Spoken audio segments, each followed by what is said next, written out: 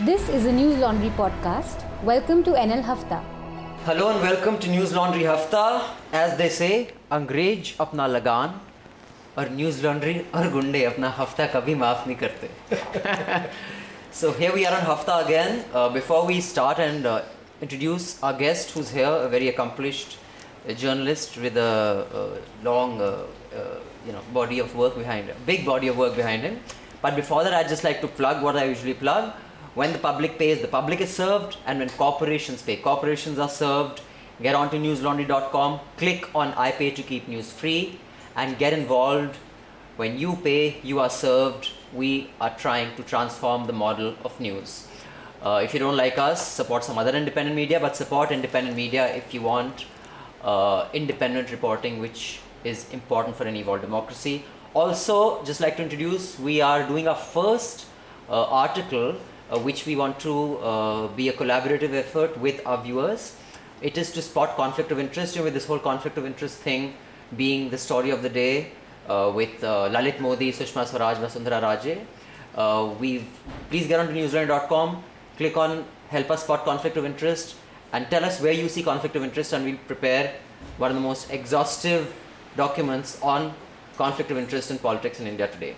And also I'd like to point out before I introduce our guests, this podcast is produced by Karthik Njavan. Thank you, Karthik.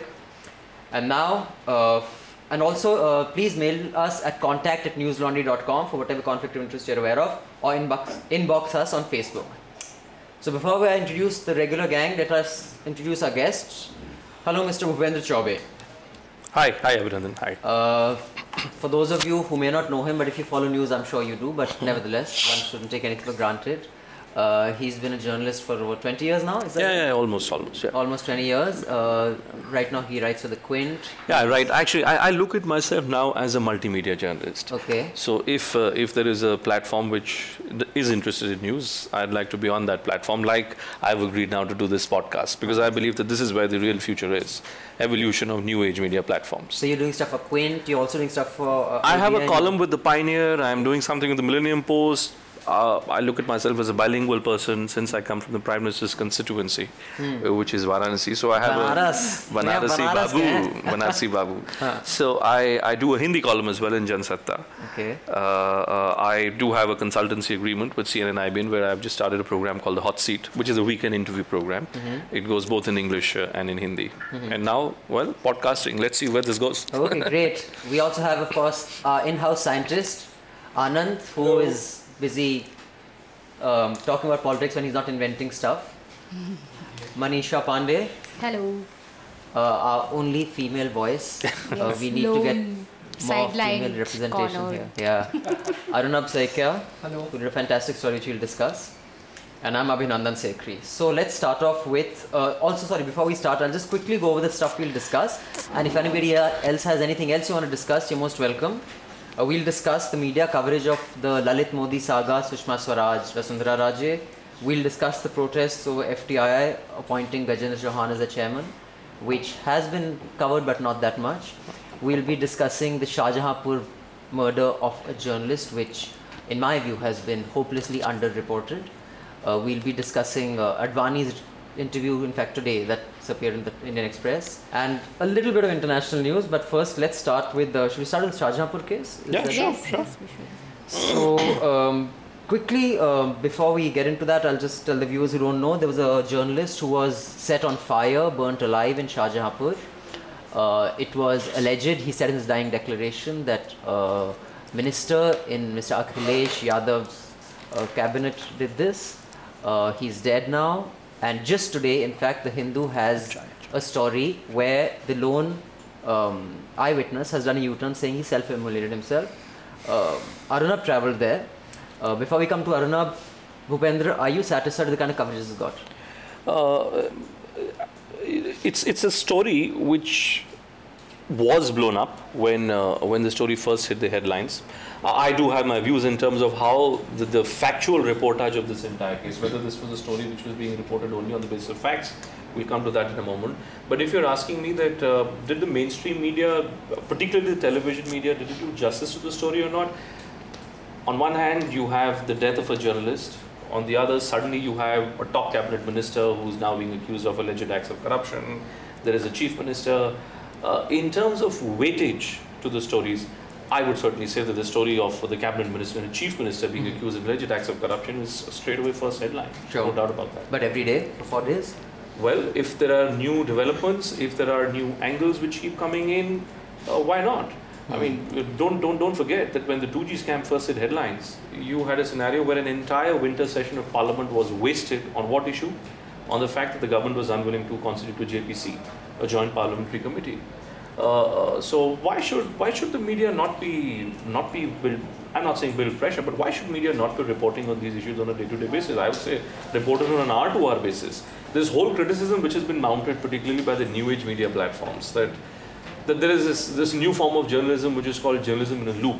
I say if a story deserves to be put in the loop, please by all means put that story. Yeah, Whether it's Yagendra Singh Monday or Sushma Swaraj. I don't quite disagree. Sure, we can get into that. But before we do, just to point out, the story of the death of the journalist broke before the Lalit Modi scandal. Yeah. So I don't see where. I mean, I don't even think that it was really played up before this whole thing. So I don't think this particular news eclipsed his death or the case of this death, because this broke before. I must point out, I was in Lucknow day before yesterday, and there was a press council team which has just witnessed, which has just gone there, and they have come up with their own report, and I understand that report is being shared with the chief minister. I'm not quite understanding as to what is the criticism. Why do you all feel that the story hasn't been given its due importance? Wasn't reported in the front pages? Wasn't it the headlines on television channels? Wasn't debated ad nauseum? Anand, what do you say? Let me know.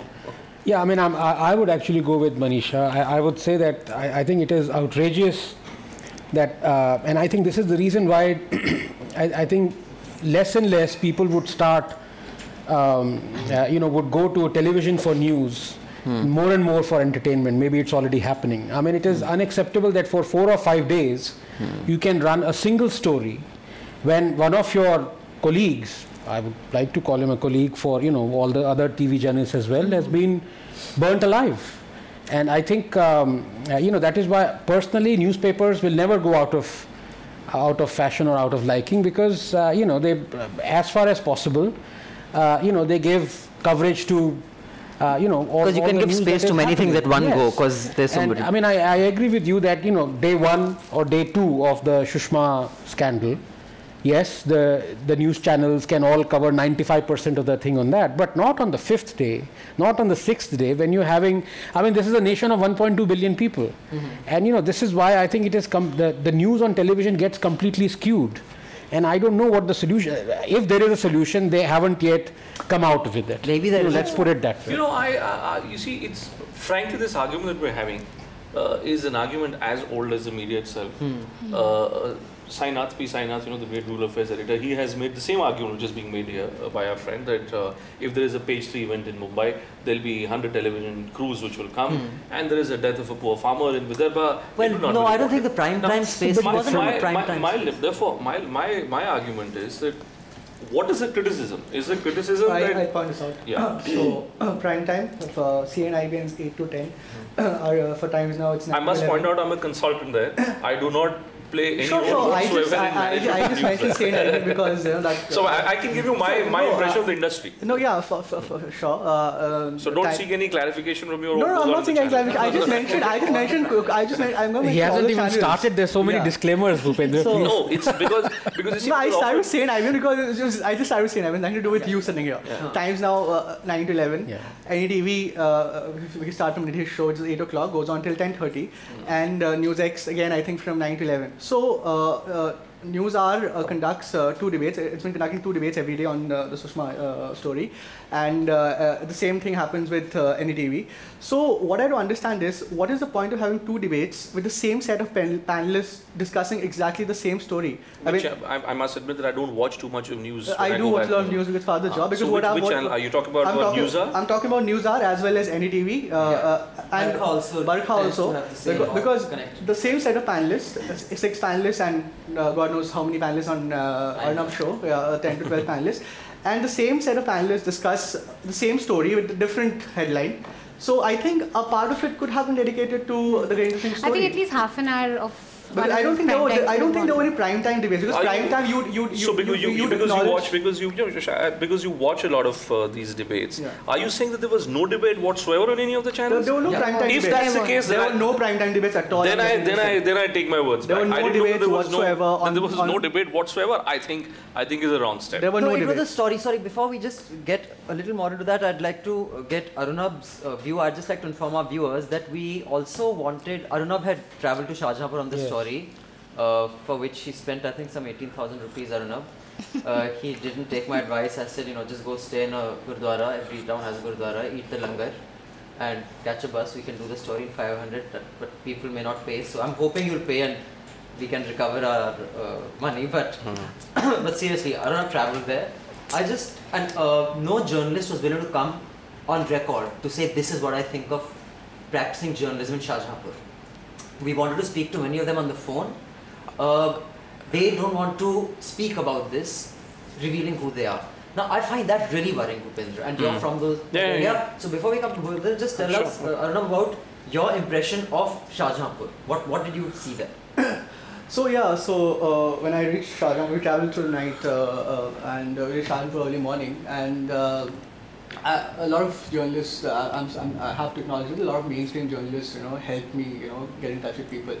So I spoke to a lot of journalists working in Hindi newspapers in Shahjahanpur, in local bureaus in Shahjahanpur. They were willing to share a lot of information, but they were very clear about the fact that they didn't want to be named. And in fact, for the Hafta, for this podcast show, we thought we'd get a local journalist from Shahjahanpur, and he'd be able to give some insight on what reporting is like. And what I discovered is, over the last 4 years, there have been at least 4 journalists who have been killed. A journalist, a reporter of Dainik Jagran was killed, I think just 6 months back, right out of his office. His throat was slit open right after he had finished his shift. And it happened 2 years back when a journalist was gunned down. In fact, the journalist I spoke to, his family came under threat. He was said a story he was doing against a local leader, not even an MLA. He said, drop the story or family gets killed overnight. So I think this is a serious issue about, this points to a total Gunda Raj, and how journalism, it is to do journalism in a place like Shahjahanpur, UP. And so after today, the witness turned hostile. I spoke to a journalist who I'd spoken to. So I told him that, don't you think I should be rallying around him? He's a colleague of yours. He said it's not worth it to rally around for the kind of job we do. We get 15,000 a month. So I think this points to this warrants a bigger debate about journalism in general in areas, because I think you'd agree that if this would happen in Delhi, if a journalist working at a national channel in Delhi or national institute in Delhi would have been killed the way he was, or allegedly killed the way he was, there would be much more outrage or furor over it. Okay, so let me give you a few insights. For the benefit of all your viewers, I've stayed for some time in Shahjahanpur. There's a Sugarcane Research Institute, which is one of the most famous institutes in the country, roughly 350 kilometers away from Delhi, just beyond Bareilly. You see, Shahjahanpur is also a place where, frankly, mainstream media would never go. It's not very far. There's a reason why I mentioned 350 kilometers. It's not very far out, but mainstream media would avoid going there because it's not really a so-called a sexy kind of a place. It's not a TRP town. It's not a TRP town. So that's one of the reasons why, if tyranny of distance. We can continue to fool ourselves, or we can talk about facts. It's the same argument. Why are northeastern parts of the country not given adequate amount of prime time debate coverage? I have my own views on what do prime time debates achieve, but that's for another day. I think that what you are pointing out to, it reflects a larger malaise which exists in the system. And what is it malaise? The malaise is that you today are in a scenario where, when the story broke, I actually got calls from some very senior officials, bureaucrats in the UP government, who were trying to convince me that actually this guy who died was not a journalist at all. That he was someone, according to these officials, who used to put up a few blog posts and who was not associated full-time with any mainstream or any accredited news organization. Again, that is also debatable. That is What is a debatable. journalist? What a journalist is today. I'm a journalist. Eric Schmidt's book, the digital age. Sure. What is a journalist also is not what it used to be. Completely agree. Media journalist, basically. Now there is one side to the story which has been reported so far. There is a completely different side to the story which has been spoken about in hushed tones and murmurs, and I want to put this out on the table for all your listeners and viewers. I must point out, at this point of time, I'm not sure whether that's true or not. Some people pointed out to me that this journalist who unfortunately died is an individual who had been indulging in instances of blackmail. Now, whether it's true or not, I do not know. Some people also told me the same thing which has now been repeated by this witness who has done a U-turn, that actually this was not as if some daroga came and burnt him to death. This was a case where the journalist put kerosene on his own self and tried to immolate him without realizing the ultimate consequences. Whether this version which is being given to me by officials is true, whether what has happened on the ground. That's also what the police version says now. Okay. What the only thing I find slightly, and look at the whole thing. So he's burnt, and I'm God bless his soul, and I'm all for for finding out the truth, and I'd really like to find out the truth as to what really has happened. But you and I both know, Vinandan, that there have been enough instances in our country where sometimes, whether to seek journalistic glory or frankly very bluntly put, to get hold of that money which a mainstream newspaper or a television channel gives to a stringer, stringers have gone to the extent of creating events. Yeah, sure, it happens. And sometimes it's gone out of hand. Sure. I do not know whether this is where the truth really lies on this one. Sure. Sorry, Anand, you've been remarkably quiet. No, Would you like I'm- to weigh in and then we can move on Yeah, to- I think I would actually put a kind of a paragraph below what Bhupendra just said. That I think when you're giving a different version of the event, and you're saying that some officials have told me that, I think unless you name the officials, unless you bring it out in the open, it again unfortunately becomes a kind of some sources have told me. And I think that's not fair to what the prevailing thing is. And I encourage everyone to read Arunabh's piece. I mean, after all, you can take any event and bring out the contrarian version that by saying some people have told me that guy had poured kerosene over himself. Now you can't deny it, you cannot basically accept it, but I think journalists should probably name who has winner. I think you should. Otherwise it's very difficult. In Bofors you can say there are some people who would, in any investigation you would say, well some officials have told me that Rajiv Gandhi was innocent, Quattrochi was absolutely innocent. I mean you can say that, right? New York Times has a very interesting set of guidelines for journalists and journalists, and that anything which is not attributable should not go on air, should not be printed. Now that's their philosophy. I believe that in India, forget India, I look at my own self as a test case. It was my story which put Suresh Kalmati behind bars. I believe that if I stop using the word sources, if I stop attributing information which I get to unnamed sources, and I start naming all my sources, I'll be pretty much out of the job and I won't be able to do any news stories. Now, and that's why I began my submission by saying that there is what I completely do not appreciate and sometimes find it quite amusing is that the new age media platforms continue to hit out at practices which may be questionable, I agree. But these practices have also delivered good results. But I don't think the CAG report came out. Tomorrow you ask me that I want to know who is giving you the CAG report. Do you know that when, we came out with a CAG report, and the argument which has been made by our friend is exactly the stand which was taken by the politicians, that we need to know who gave you this report. I think I need to add something which is, I think many people go into this, kind of a pagdandi into the forest. What my thing is that there are sources that give you concrete information on the basis of which, for example, CAG report, concrete thing like a CD. A source has given you a CD. Now you put that CD in the public domain. You need not disclose who the source is. In many sense, it becomes like the Deep Throat or the source that Chitra had. Right. On the other hand, you have gossip, innuendo, all those things, sources giving you that. So I think there should be a distinction made between the sources itself. If a source has given you credible or a document that you then investigate, you put it in a public domain without disclosing who your source is. So I say, who will take that call?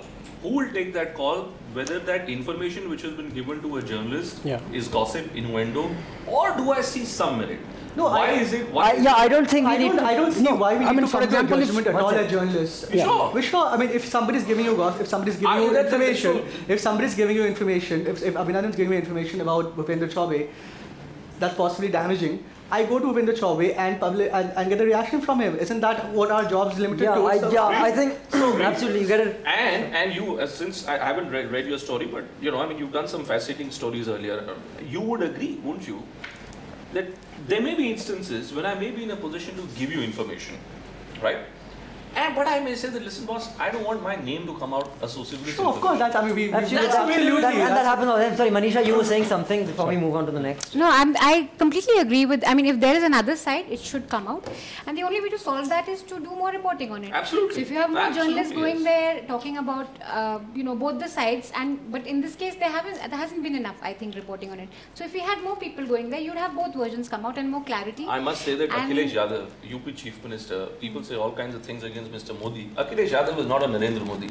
For God's sake, let us not reduce journalism and journalists to this point where we are now saying that Akhilesh Yadav controls country's media to this extent that country's media is unwilling to come up with the truth. No, that I agree. But I don't but also, understand why. Sorry, go ahead. No, I'm not saying that at all. That it's because of Akhilesh Yadav or whatever. But I just think it's just not big enough maybe for the media to pick it up in a way. It's not sexy enough. Shahjahanpur, there are many factors. No, there was a let Manisha finish. I said, if you just compare this with the love jihad stories that came out, the whole of media was in UP over something it's just crap. I mean, I think love jihad, there's no such thing as love jihad, but you had so many people going there, prime time debates, talking about it, whether it's true or not. And if you compare this to this case, which is also in UP, Shahjahanpur, not very far away from Meerut, I mean, central UP, you'd say, there weren't enough people, probably because it's not. To another parallel debate which you all may want to have about following standards of editorial practices. I will give my We'll do that. We'll just move on to the next. Sorry, Manisha, we'll just move on to the next subject. But before we do that, I just want to point out that there is, new media and then there is new media. So even when all new media is clubbed together, everyone in the new media is accusing everyone of the same thing. I don't think that generalization is accurate. Okay, fair enough. So fair enough. I think there are a lot of people online who are pretty much just trolls. Who just say, ye gadha, ye kutta, ye aisa hai, ye sudu hai, ye. And then there are others who are critiquing. भाई हम जब भी एक सवाल पूछते हैं तो हमें सिर्फ लोग गाली देते हैं. But that is but that's part of the territory. I think that's sorry. We'll just move on to the next subject. Yeah, sure. Which is this entire Lalit Suri episode. Lalit Modi. Lalit Modi. What am I saying? This Lalit Modi episode. Before we'll start off with Anand on this. Just couple of points I wanted to make. One, here I agree with Bhupen that sometimes making a big deal of something is important. Like it happened with CWG, it happened with all sorts of other things. Sometimes it's not, it's a grey area. There is no mathematical theorem for it. And also the conflict of interest between this one, Vasundhara Raje's. But Sushma Swaraj's his daughter. No, also Vasundhara Raje. Both actually. But before we get into that, I just want to point out that after Rajdeep got his exclusive, Vasu travelled all the way to Montenegro and didn't get the interview. Did you guys see that video? Oh no, I haven't seen the video. I haven't seen it. For our viewers, he is there and obviously he told Lalit Modi to say that at least for this 1.5 minutes you have to. So he says it's very unfair, Mr. Modi, you've flown all the way here and now you're not giving us the interview. Lalit Modi says, I'm sorry, but my lawyers have advised me against speaking to anyone, and now I can't speak. So, an NDTV crew went there. And they recorded it. And they didn't get an interview. But they recorded this conversation. They recorded just this 2 sentences, and then Lalit Modi walks off. So, yeah, what do you say? Overkill, not overkill? What was remarkable or not? This is one of those Occam's razor kind of a thing. The first 5 minutes I heard after the controversy broke, I knew this was, a domain of impropriety. She had acted on her own will. She shouldn't have, and she is guilty. And my reasoning is that if the exit is not quick, then it is very painful. Then it prolongs, and this is exactly what is happening. This is like the tumbleweed, which is gaining more and more dust. And if nothing happens, even for the next 5 days or 6 days, maybe 10 more revelations will come out. Who knows, maybe and then another chief minister. once the resignation happens, no more revelations will come out. This is what happens, you see. I mean, suddenly people bring out documents when some politician... That's a great point, Anand, because I was thinking the same thing, that this investment of Lalit More into Sushant Singh's company must have been there forever. Yes. But no one knew about it till now. This is 2008. So this is 7-year-old story. And now suddenly, this is like what happens that, you bring out, there is some soundbite which is captured in the media, and suddenly there are 10 op-eds on it. And this is one of those things, and I think BJP has done a big mistake, because even though the quid pro quo, as Arnab states, it's probably not watertight, those emails are damning.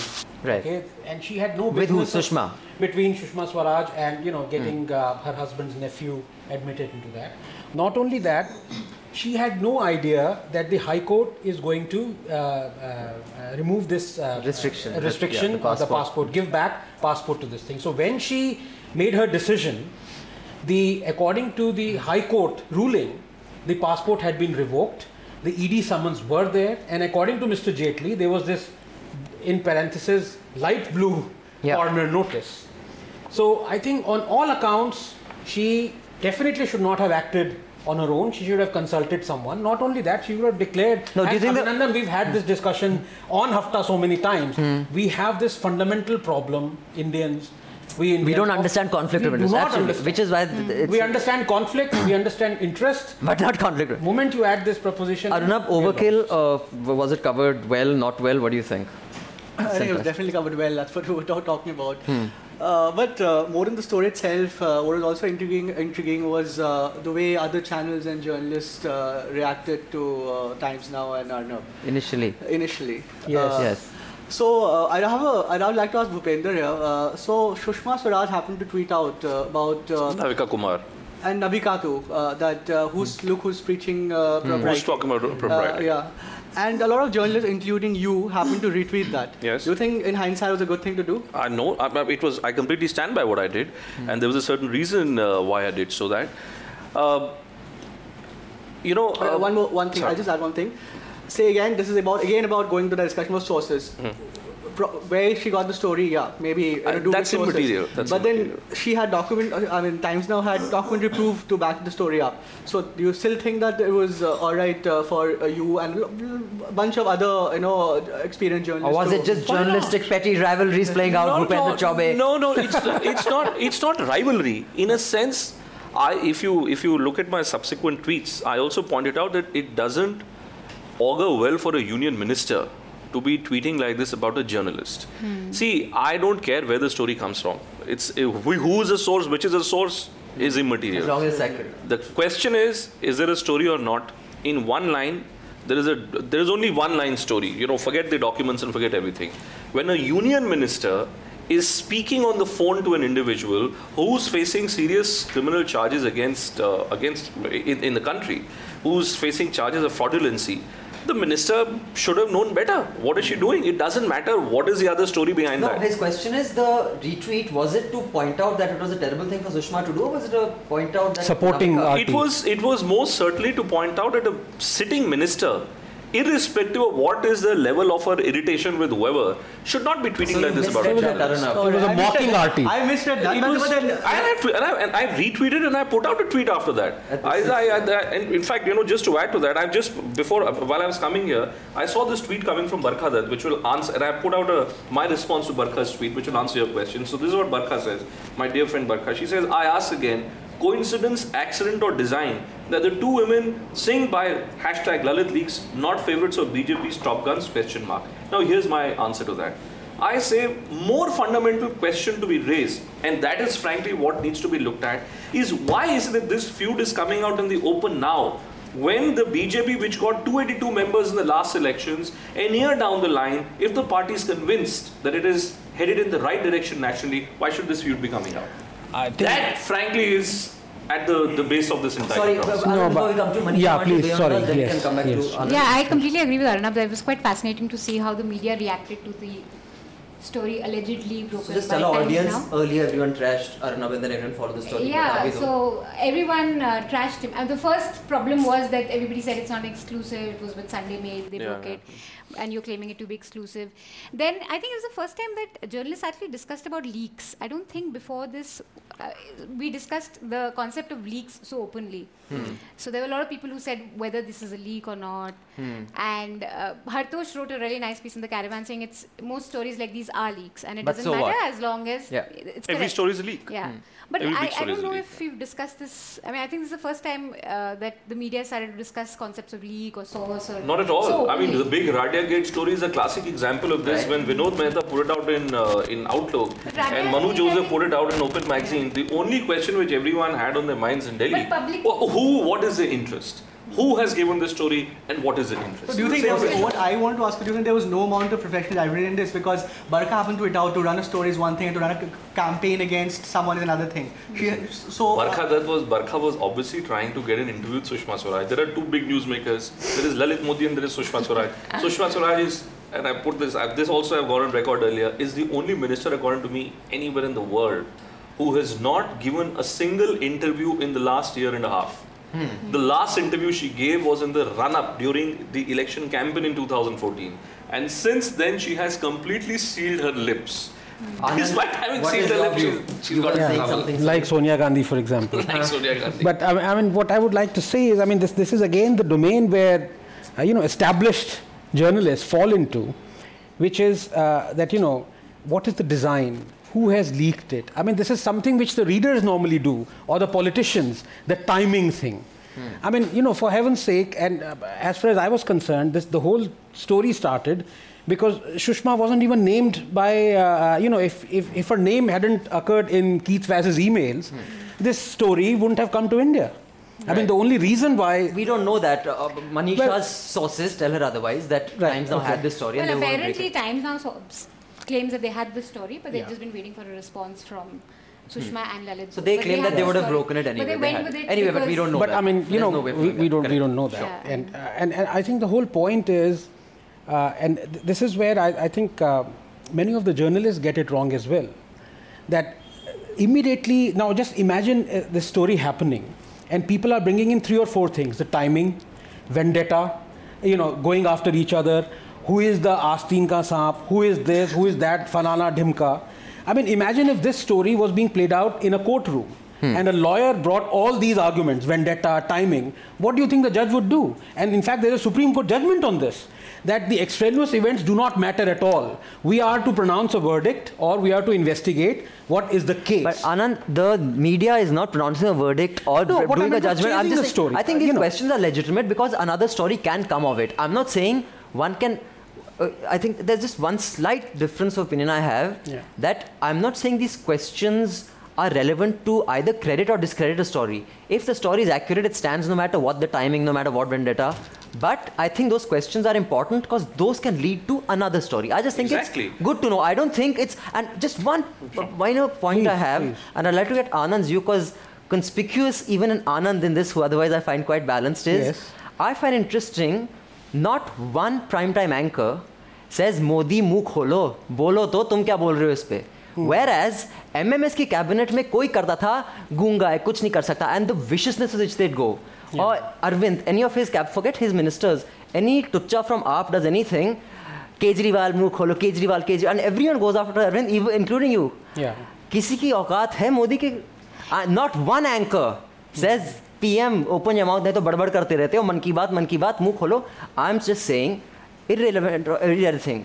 This story for me proves mainstream media में मोदी को attack करने की किसी की औकात नहीं है. In fact, in the Times Now debate, one of the panelists brought it up, and Arnab says that why should PM exactly? I noticed he was defending the PM that, Said why and he was he saying to this is not a good political, and this is something that everybody who keeps abusing MMS, Arvind, when it comes to Modi, no one says why isn't he firing them. So every other leader is responsible for every lowly party worker's actions, but But I Modi is think not responsible for his. Hartosh did point out. Hartosh did I think point one or out two. that- What I'm saying is mainstream. Otherwise, sorry, I cut you. I completely agree with you. And that's the point I was making when we were discussing the UP story, that I could understand Mr. Modi, trying to exert pressure or being this larger than life figure. I think that what's happening is that there are 3 or 4 individuals in the mainstream television media in particular who are all trying to be on the right side of the establishment. Now there is a cost to be on the right side of the establishment, and people are willing to pay up that kind of a cost. Which is why you don't see 10 questions, as was the case during Manmohan Singh's regime. Is this a new phenomena of to be on the right side of establishment, or was it there during UPA? It was, but it was not to this extent. You see, I could be on the right side of the UPA while raising questions out of Manmohan Singh. But here I think the story is completely different. And that's why, Abhinandan, I think you're still missing the larger point. The basic question is that why is it that this story about Sushma Swaraj and Vasundhara Raje has come out now if the BJP was absolutely convinced that it is on the right track with 282 members in the Lok Sabha? We all know that this story has found its way into the Indian system through some Indian people who, and if Kirti Azad is to be believed, who goes around putting out a tweet, then how can Asteen Kasab and Arnab Goswami, how can all these people be together in the same club? And who is a BJP MP. And who's a BJP MP. The question is that if this is indeed factional feud which is taking place, I want to know what has gone wrong with the BJP that this factional feud is taking place in the very first place. Now that's what I was coming to. It can lead to another story, those questions you're talking about. Yeah, but I mean, then again, you see that observation, do you see some merit in that observation? Which observation? That Modi is not named when it comes to his. Of course. I mean, he tweets every 5 minutes. Now he can very easily say that I back Rajnath Singh and Arun Jaitley in saying that the story is baseless. Maybe I think he should just say that. I agree with Rajnath Singh or I agree with Arun Jaitley. Or he should fire the people. No, but you look at Mr. Modi's history, look at his track record. Since 2001, when he became the chief minister, whenever there has been a crisis, even during his chief ministerial tenure, when he was, let's say, subjected to the CBI interrogation, the SID teams and whatnot, he never likes to engage with people when he's on the back foot. Which is a smart thing to do. Actually, that's what I'm talking about, Bhupen. In fact, that's a smart thing for any politicians to do. Yeah, absolutely. When the shit is still hitting the fan, don't talk. Absolutely. Talk when the dust settles. Yeah. I'm saying something else. I know he won't talk. But you can criticize that he's not talking. No one has questioned his silence, whereas everybody else's silence is questioned. I see merit in what you're saying. You're absolutely right with Kejriwal or Rahul Gandhi or Manmohan Singh.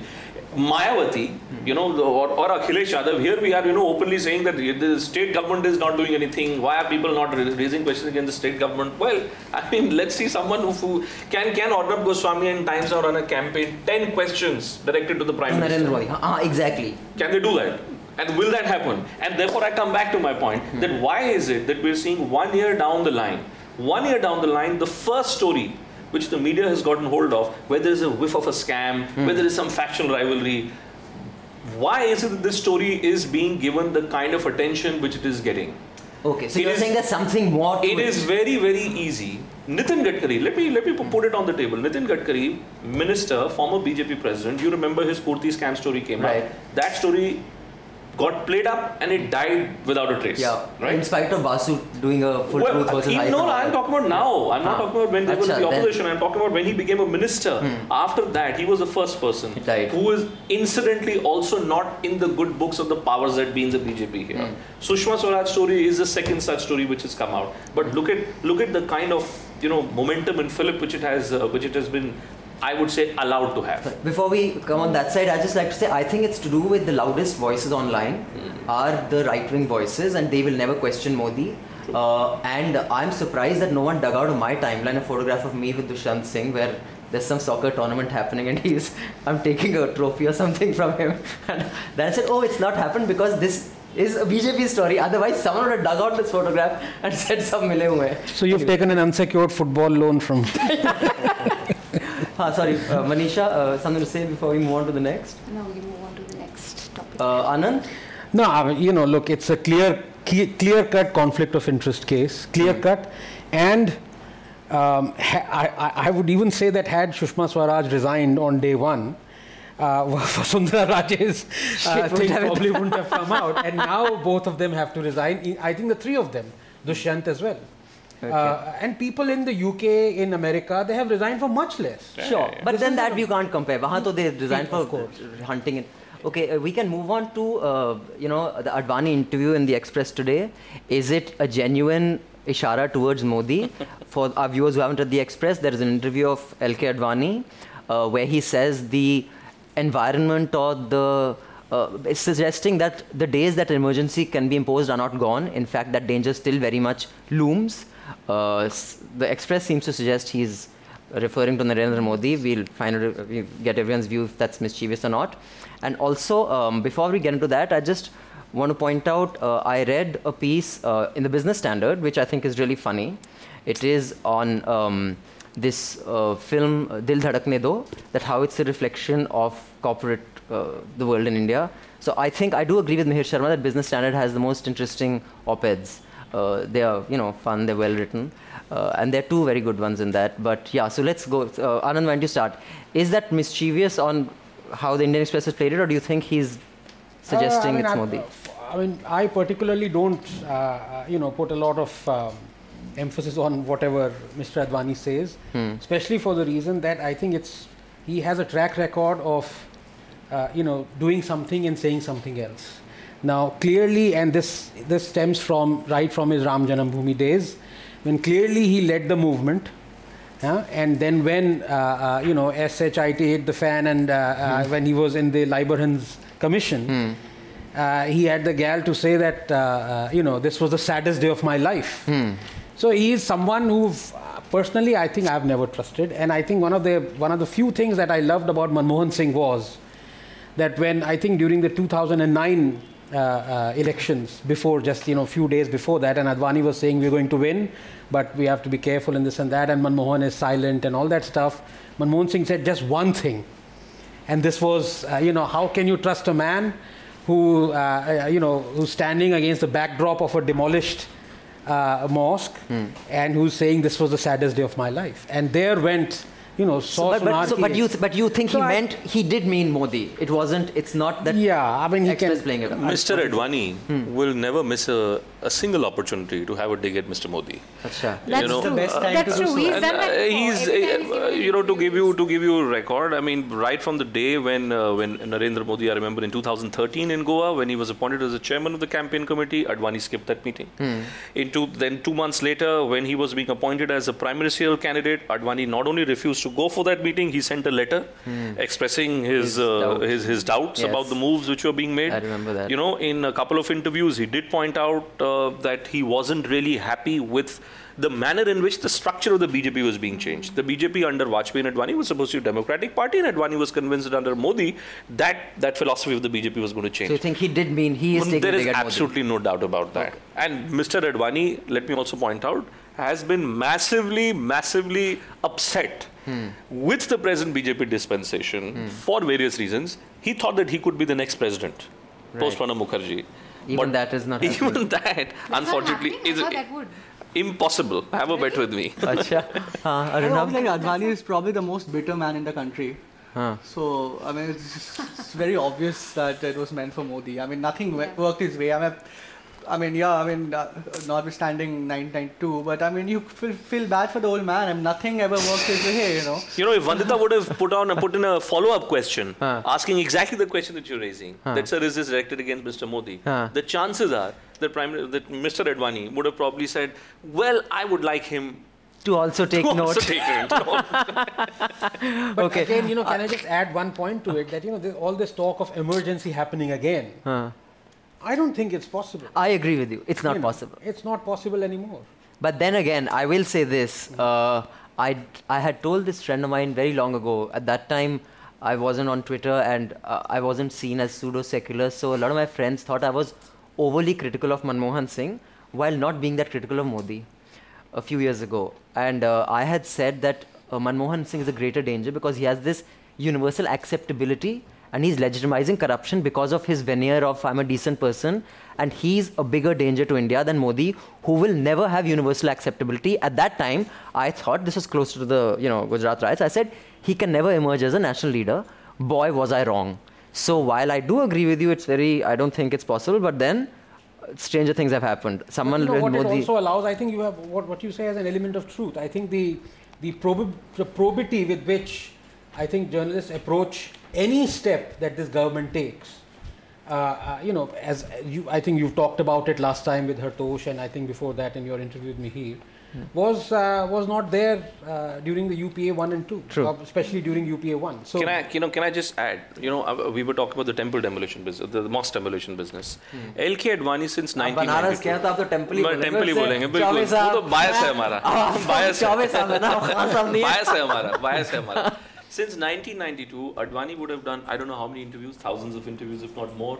Every interviewer, from a rookie reporter to the topmost editor, would have asked him a question on the Babri demolition. And Mr. Advani has answered that question. He's never said that I don't want to comment on this. I want to know that Mr. Modi, who's done so many interviews in the past, how many of these big primetime journalists have actually pressed him on that question of what had happened in 2002. The only man who dared to do that was Karan Thapar, and we all know what happened. But first of all, if anyone can get Modi to do a proper interview without a pre-decided list of questions, wake me up. But I just like to point out that piece that I was talking about, why Dil Dhadakne Do, is actually about corporate India. It's written by Sachin Mampatta. It's a great piece. I highly recommend you read it. It's very entertaining, and it's a great. It's very telling on corporate India as well. Anand, you want to take it from here? What do you want to talk about next? We have FTI on the radar as well, but before we have 15 minutes left, so before that, anyone has anything they want to talk about, go ahead. I want to speak about something which is not a little stale, but I suppose I'd like to get people's views on it. A journalist recently, Swati Chaturvedi, so she happened to press criminal defamation charges against a Twitter handle. So Insider, London Insider. So, do you think it was the right thing to do as a journalist? Because we've all considering that criminal defamation is a pretty obnoxious law in India. It's very vague. It's subjective. Do you think as journalists it's right to press charges of criminal defamation against an anonymous Twitter handle? Well, last week we forgot to discuss this. In fact, this is, as you said, 10-day-old story. But we were discussing this with Hartosh off the mic. And Hartosh had said something that I agree with, which is that he was on the thing was किस को आप sue करोगे, किस को sue करोगे. People call me Khalistani, people call me all sorts of stuff. People call Bhupender pro Modi every time, and all that kind of thing is just. He rolls his eyes. I wish with that badge also at least I could get an interview. उसका फायदा भी नहीं मिला. But then I took the example of Judge Hugo Black in America, who actually even wanted defamation to be removed. The Americans are going on the other extreme, and here we are. As if a law exists, which is like Clause 2A, and an Indian citizen wants to exercise that law, I'm no one to say that he should not, he or she shouldn't. So the right. No, I'll tell you what's going wrong. So, and you were just briefly alluding to it a short while back. You see, what's happening across newsrooms is that social media, in particular, what's appearing on Twitter and Facebook, is beginning to impact the news judgments of individuals. Now, in course of that, what happens is that when there is a sustained campaign or a sustained abuse or troll which is leveled against individuals, sometimes people are bound to snap. Yeah, what the hell, right? What the hell is this? So who's to say that maybe they may not have been similar accusations leveled against Swati Chaturvedi in the past by maybe other handles? No, there have been. I've seen, right? I think when this thing came out. So she doesn't choose to target those individuals or press a charge against them. But also Lutyens Insider had a much larger following. Manisha, you were saying? I think it shouldn't have been done, especially because she's a journalist. And it's a bad law, and I don't agree with this use the bad law for the right reason kind of argument. I don't think as a journalist she should have used criminal defamation. A very good piece, I think, explaining... Sorry, did I cut you? No. Okay. A good piece is written by Asmita Bakshi on Daily.O, where she says that, let me begin by stating the bleeding obvious, harassment online is rampant and taking it to the authorities is essential for its deterrence. I agree with her, and then she's gone on to say that, it's fantastic that a woman who was being, just trashed in the most unfair manner. Most women journalists have supported Swati Chaturvedi, by the way. But she has said that it's good that she took this up. But it's not a good idea that she invoked that particular law about criminalized. So I think it's. I mean, my position. I couldn't. Sorry, what be was more- the other law that she could have invoked? I'm not so sure. so I'll just tell you, there's Chaturvedi. It's criminal. I'll quote. Definition It is says criminal. Yeah. Chaturvedi filed charges against Section 354A, sexual harassment and punishment for sexual harassment, which I think she should have because this guy was saying that she slept with the A and Vogue. Yeah. 354D, stalking. 499, criminal defamation. So maybe not 499, but on the rest, I think she should have gone after him, and she should go after That him makes with. perfect sense. Huh? I think that makes perfect sense. Yeah, I think that makes perfect sense. So so you've got what you want to talk about. Manisha, Anand, anyone wants to I go just with? want to speak about the Supreme Court judgment on government ads that the states have been flouting. And the recent one, in my opinion, is Aam Aadmi Party that's come up with their new TV ad. That really tastefully done ad. You have no taste, Manisha. Huh? Sorry. No, apart from the aesthetics of the ad, the Supreme Court judgment very clearly says that government ads have to convey, it has to be used for public messaging to tell them about schemes, initiatives, policies. And you cannot, the photo is only a part of it. That don't use the state government's the chief minister's picture. It is to not, or whatever achievements are done, should not be just about this one person. Now this ad is just a 2-minute ad about Arvind ऐसे हैं, केजरीवाल वैसे हैं, उनके against इतने सारे लोग हैं, पर हम उनके साथ हैं, अल्लाह उन्हें बचाए भगवान. मतलब what is the point of this? Why And is the the poor government paying Loki, for an which ad that is just 2 minutes of speaking about Though I Arvind must say, Kejriwal? that I, in principle, I disagree with the Supreme Court judgment itself.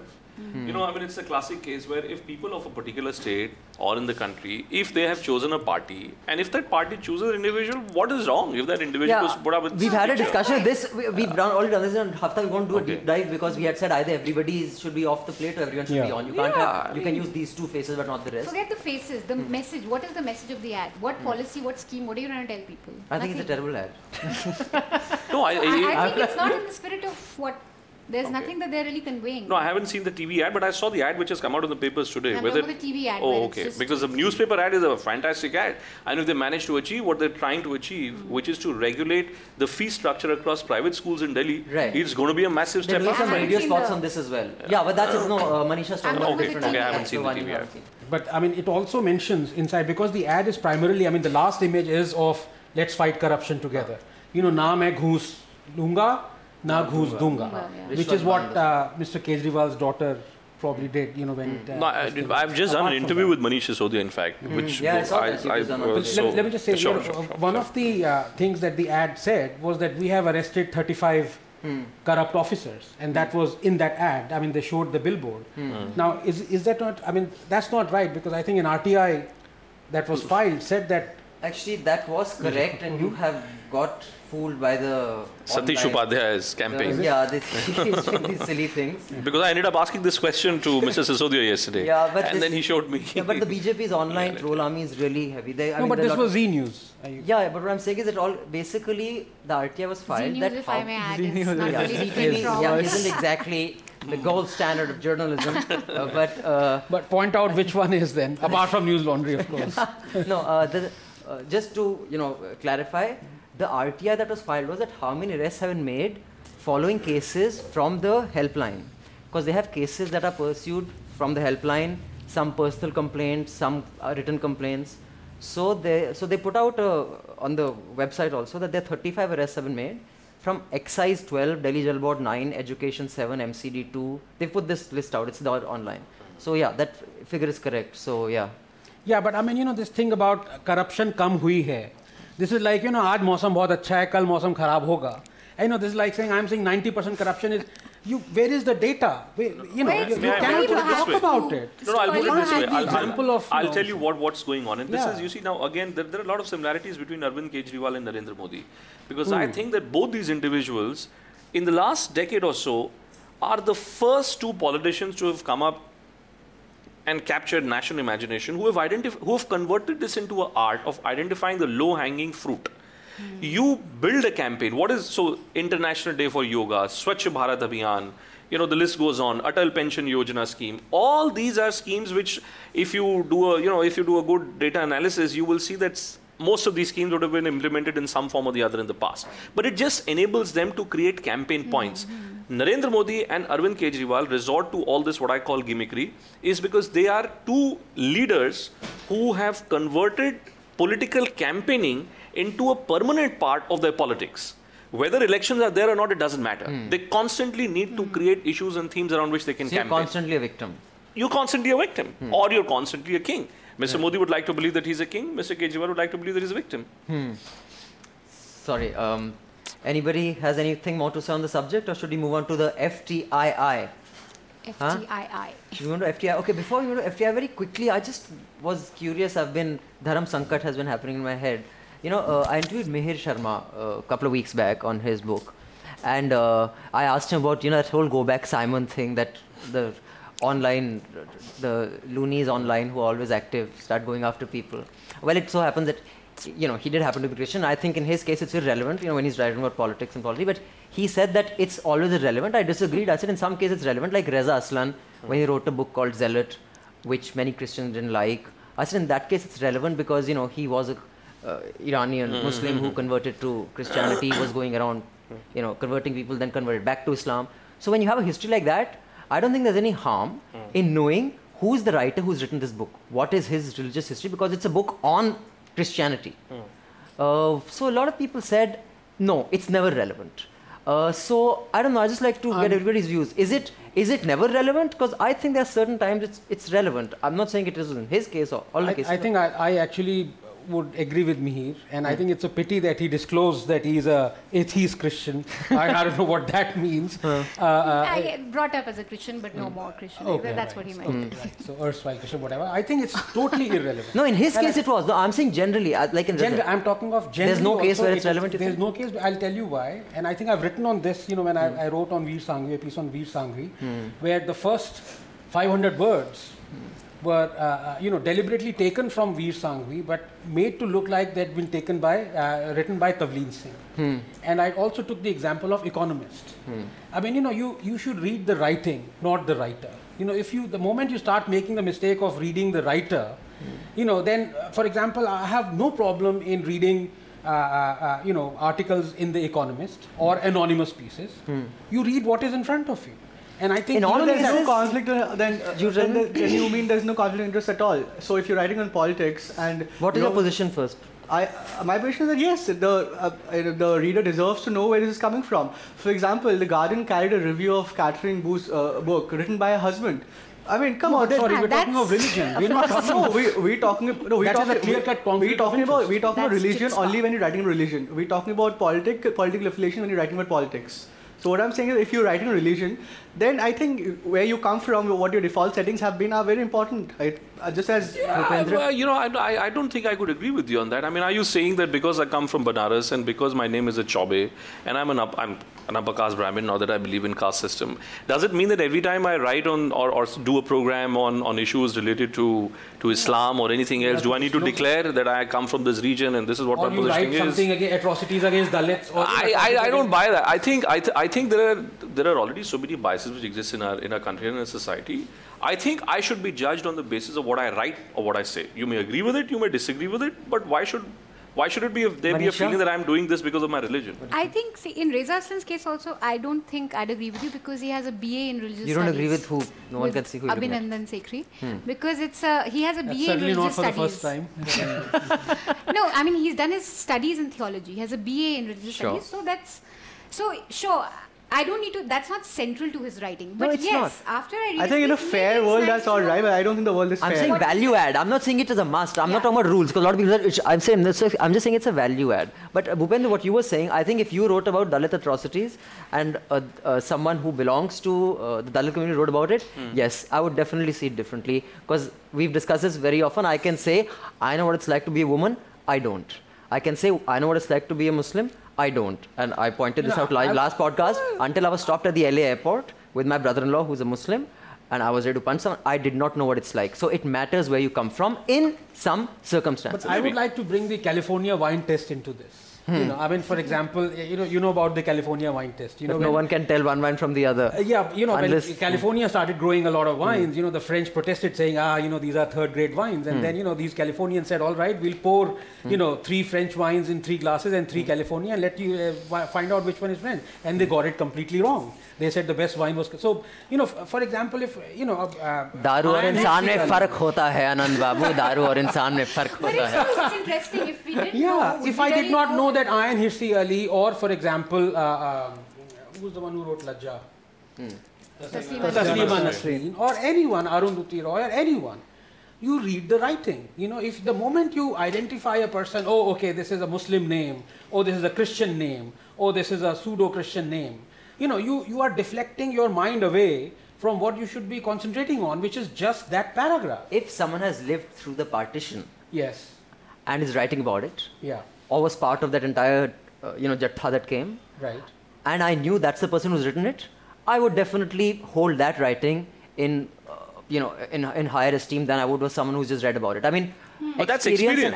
That's experience. So, bhai, मैं तो बोल रहा हूँ, entire religion is an experience. Being brought up a certain way. I disagree. Brought up a certain way is an experience. I disagree. For example, I don't think you are a right-wing, bigot, Hindutva, whatever, all those labels that people stick on it, but you're a Hindu. Right. You might say you're an atheist or whatever. Like, I've been dubbed as a Modi supporter, as a pro-Modi person. But you see, it doesn't matter. At the end of the day, journalists, writers should be known certainly for their ideology and their facts. Again, I qualified in some cases, like that book that was written. Journalists, I agree. Okay. If it's limited to when you study literature and you do critical appreciation of authors, you do go into their background and know what their experiences, know what their upbringing was, if you read understand their writing. If you read Piketty's book, which is quite a task, I must say, he talks about, all these writers who Pride and Prejudice, what's her name? Jane Austen, what kind of families they came from, which is why their books reflected the economics of those days.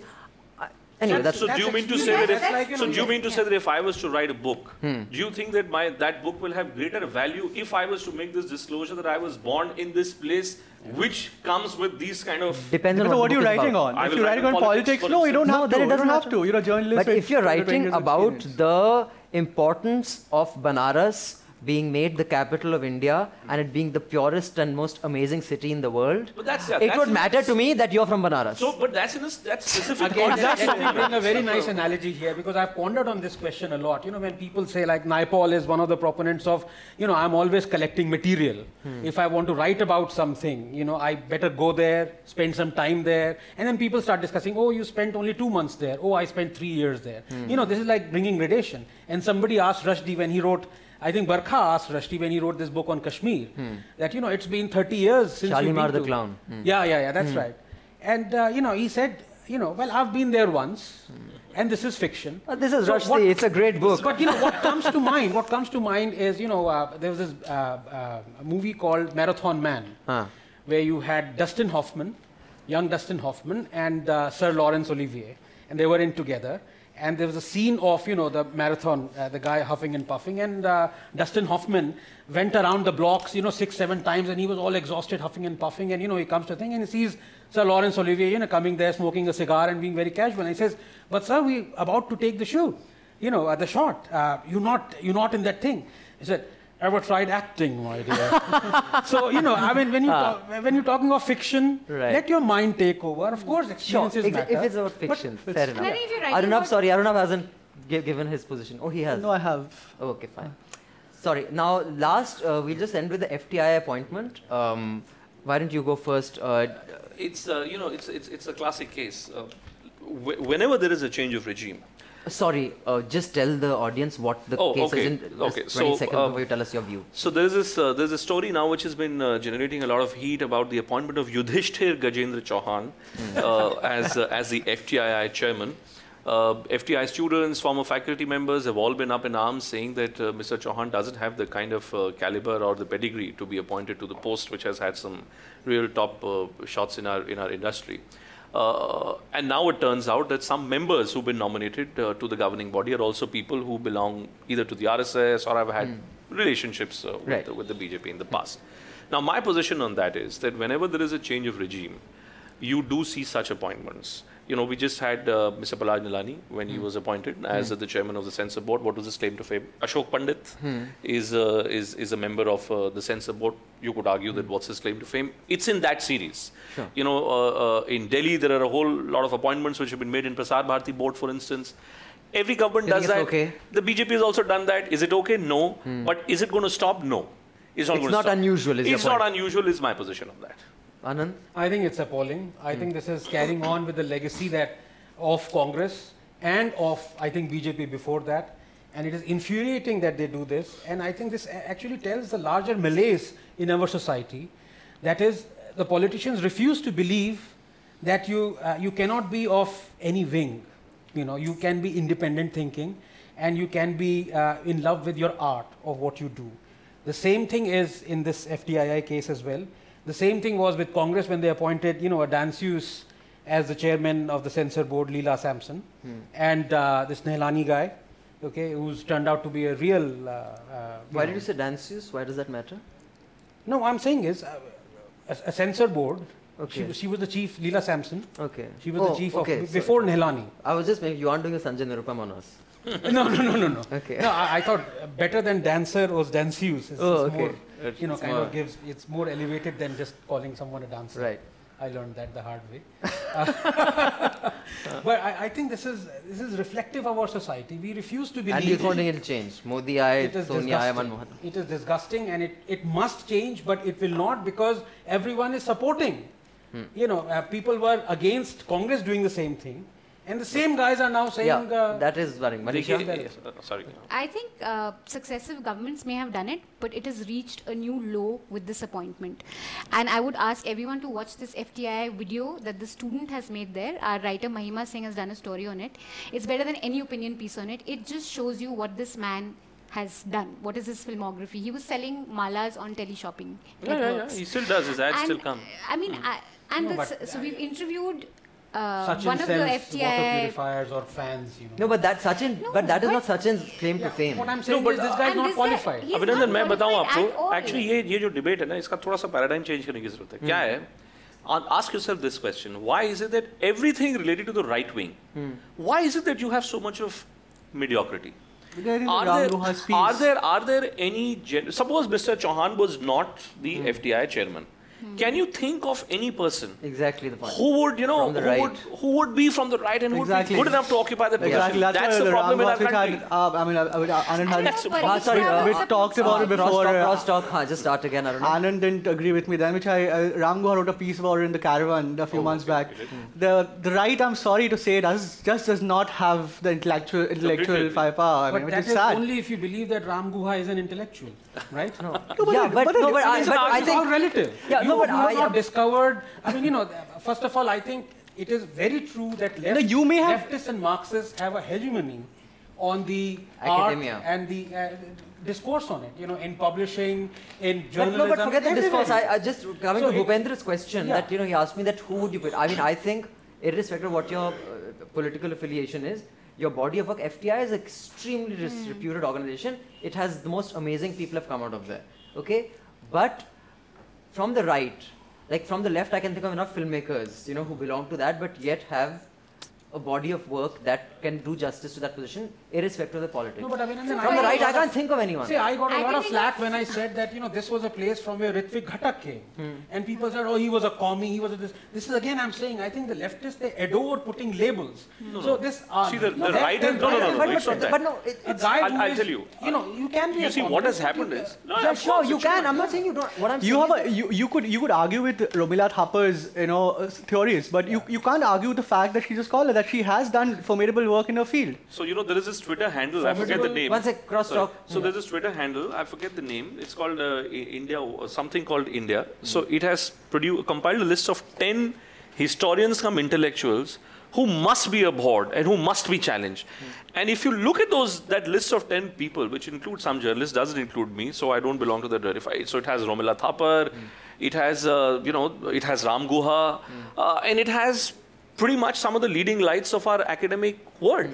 Now, for this handle, which is an out-and-out Bhakt handle, these people's views just don't matter. I think what is happening in our country is because for the first time we've got a truly right-wing government, a right-wing full majority government. But the thinking, the opinion-making completely either is with the centrist forces or as Anand says, it's on people who are on the left side of the political brigade. So the right hasn't really come to terms with that reality. And because it's a first experience for them, therefore, I mean, Vinod Khanna was the FTI chairman, if I And no remember one objected correctly. then. And no one objected then. He happens to be a That's- BJP Also, MP. In fact, that is- Gajendra Chauhan, Paresh Rawal supports the BJP. I wouldn't have had a problem with him being So appointed. Paresh Rawal is there's one Anupam person. Kher. I mean, yeah. I mean, But that, Again, and I he's mean, a great is actor. he, He's is a he good body a of work. I right-wing wouldn't- guy? Well, he, no, I mean, I know he's supporting right wing, but BJP, let's talk he is closer to. Yeah. See, Yeah. Anand, I'm not saying everyone has to have a label. There are some people And this is who, again, if I can just say, you know, when you during your interview with Mihir, you obviously showered plaudits on me, for which I'm very grateful. But you also said I've had my disagreements. We've had our disagreements on ideology. So I want to ask you, what is our ideology?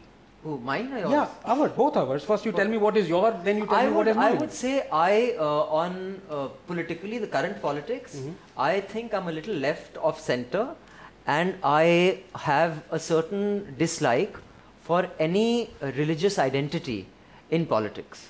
And although you're atheist, and I'm not atheist, just come to the point. So I have a certain dislike for getting that into politics, and on that front, I think you're a little kinder to the right wing, as is, every now I'm not saying it has to be labeled, but I think that is true, it exists. But I mean, a larger point here, Abhinandan, is that even though I have my views on saying that, people are always saying that, where are the right wing intellectuals and all that, it is not that they don't exist. The they haven't tragedy been found out. the tragedy, Bhupender, is that neither the left, because of their clique, have discovered them, nor the right, which is the BJP, is discovering them. When you're propping up people like Dinanar Batra and all these guys, Mihlani and these guys, how in the world are you going to look for people who are like Majumdar or like Sitaram Goel or whatever maybe But so they're may Or Paresh Rawal. No, so but may I again So- just it help is, you it sort is of consolidate you that? should be criticizing BJP for this. I am, but Yeah. but what has happened is that, and again it goes back to the change of regime, and again it's about the trajectory that Mr. Modi has had, because in Gujarat, which was it was a cultural destination of sorts in India for a very long time. You see, with the advent of Prime Minister Modi, that whole area of operation in grey, that has ceased to exist. So, like his question to you is that what is your ideology? It must be black, it must be white. No, it need not. can't But I'm be- saying it can't be in between. on certain issues it can, but on certain issues it's so. But I'm saying the reason why Gajendra Chauhan gets appointed and not a Kiran Kher or an Anupam Kher or Vinod Khanna or whoever Because else. theirs is very visible. Not just that, but A, it's visible, and B, this establishment abhors the concept of identifying itself with those individuals who can operate in the world of grey. It believes that that's a strict no-no. Okay, I think we've gone on longer than usual today. In fact, we should from next time restrict ourselves to under 60 minutes. But thank you all if you've been listening for so long, for subjecting yourself to the Hafta. We enjoy bringing this to you. We hope you like it. Remember, when the public pays, the public is served and corporations pay. Corporations are served. Get on to newslaundry.com. Pay to keep news free. And if you want to take part in our conflict of interest report, please mail us at contact@newslaundry.com or inbox us on Facebook, and we'll prepare a very comprehensive list of conflicts of interest. And we'll end with this song, which I'm sure... I'm sorry, before we end, I have to say this is the second time we're having a guest who's not given us a scoop. Come on, we can't let you get away with. Yeah. He's not becoming prime You've president, interviewed so that's Lalit Modi good enough for me. before. You've interviewed Vasundhara Raje Scindia before. I mean, we can't let him go away without telling us. Since we're on the subject of Lalit Modi and Vasundhara Raje and Sushma Swaraj, so here's a big headline. I think that what you will see before the next session of Parliament, you will see the resignation of one of the two individuals. Oh, really? So, Chalo. if that's a Thank scoop, you. More if that's a likely scoop, Raji. I see. So, on that note, on that explosive note, we'd Breaking like on to Hafta. dedicate this song to Mr. Lalit Modi, who has been talking about his 20 saal ki yari with, whether it is with the Singh family or with the Scindia family that our families have been. I'm sure they are all singing this to each other and regretting the day they met. बचपन के दिन भुला न देना ओ बचपन के दिन भुला न देना आज हंसे कल रुला न देना आज हंसे कल रुला न देना ओ बचपन के दिन भुला न देना. So as that song said, aaj hase, kal rula na dena, but that's already happened. Thank you, Bhupen, for coming. Oh, thank It's you. been a pleasure having you. Hopefully next time you'll get us some scoops. Thank you, everybody. Thank you. Thank you. And see you guys next hafta. Remember, stay online, stay connected. Catch all new episodes of NL Hafta on newslaundry.com and follow us on Twitter and Facebook.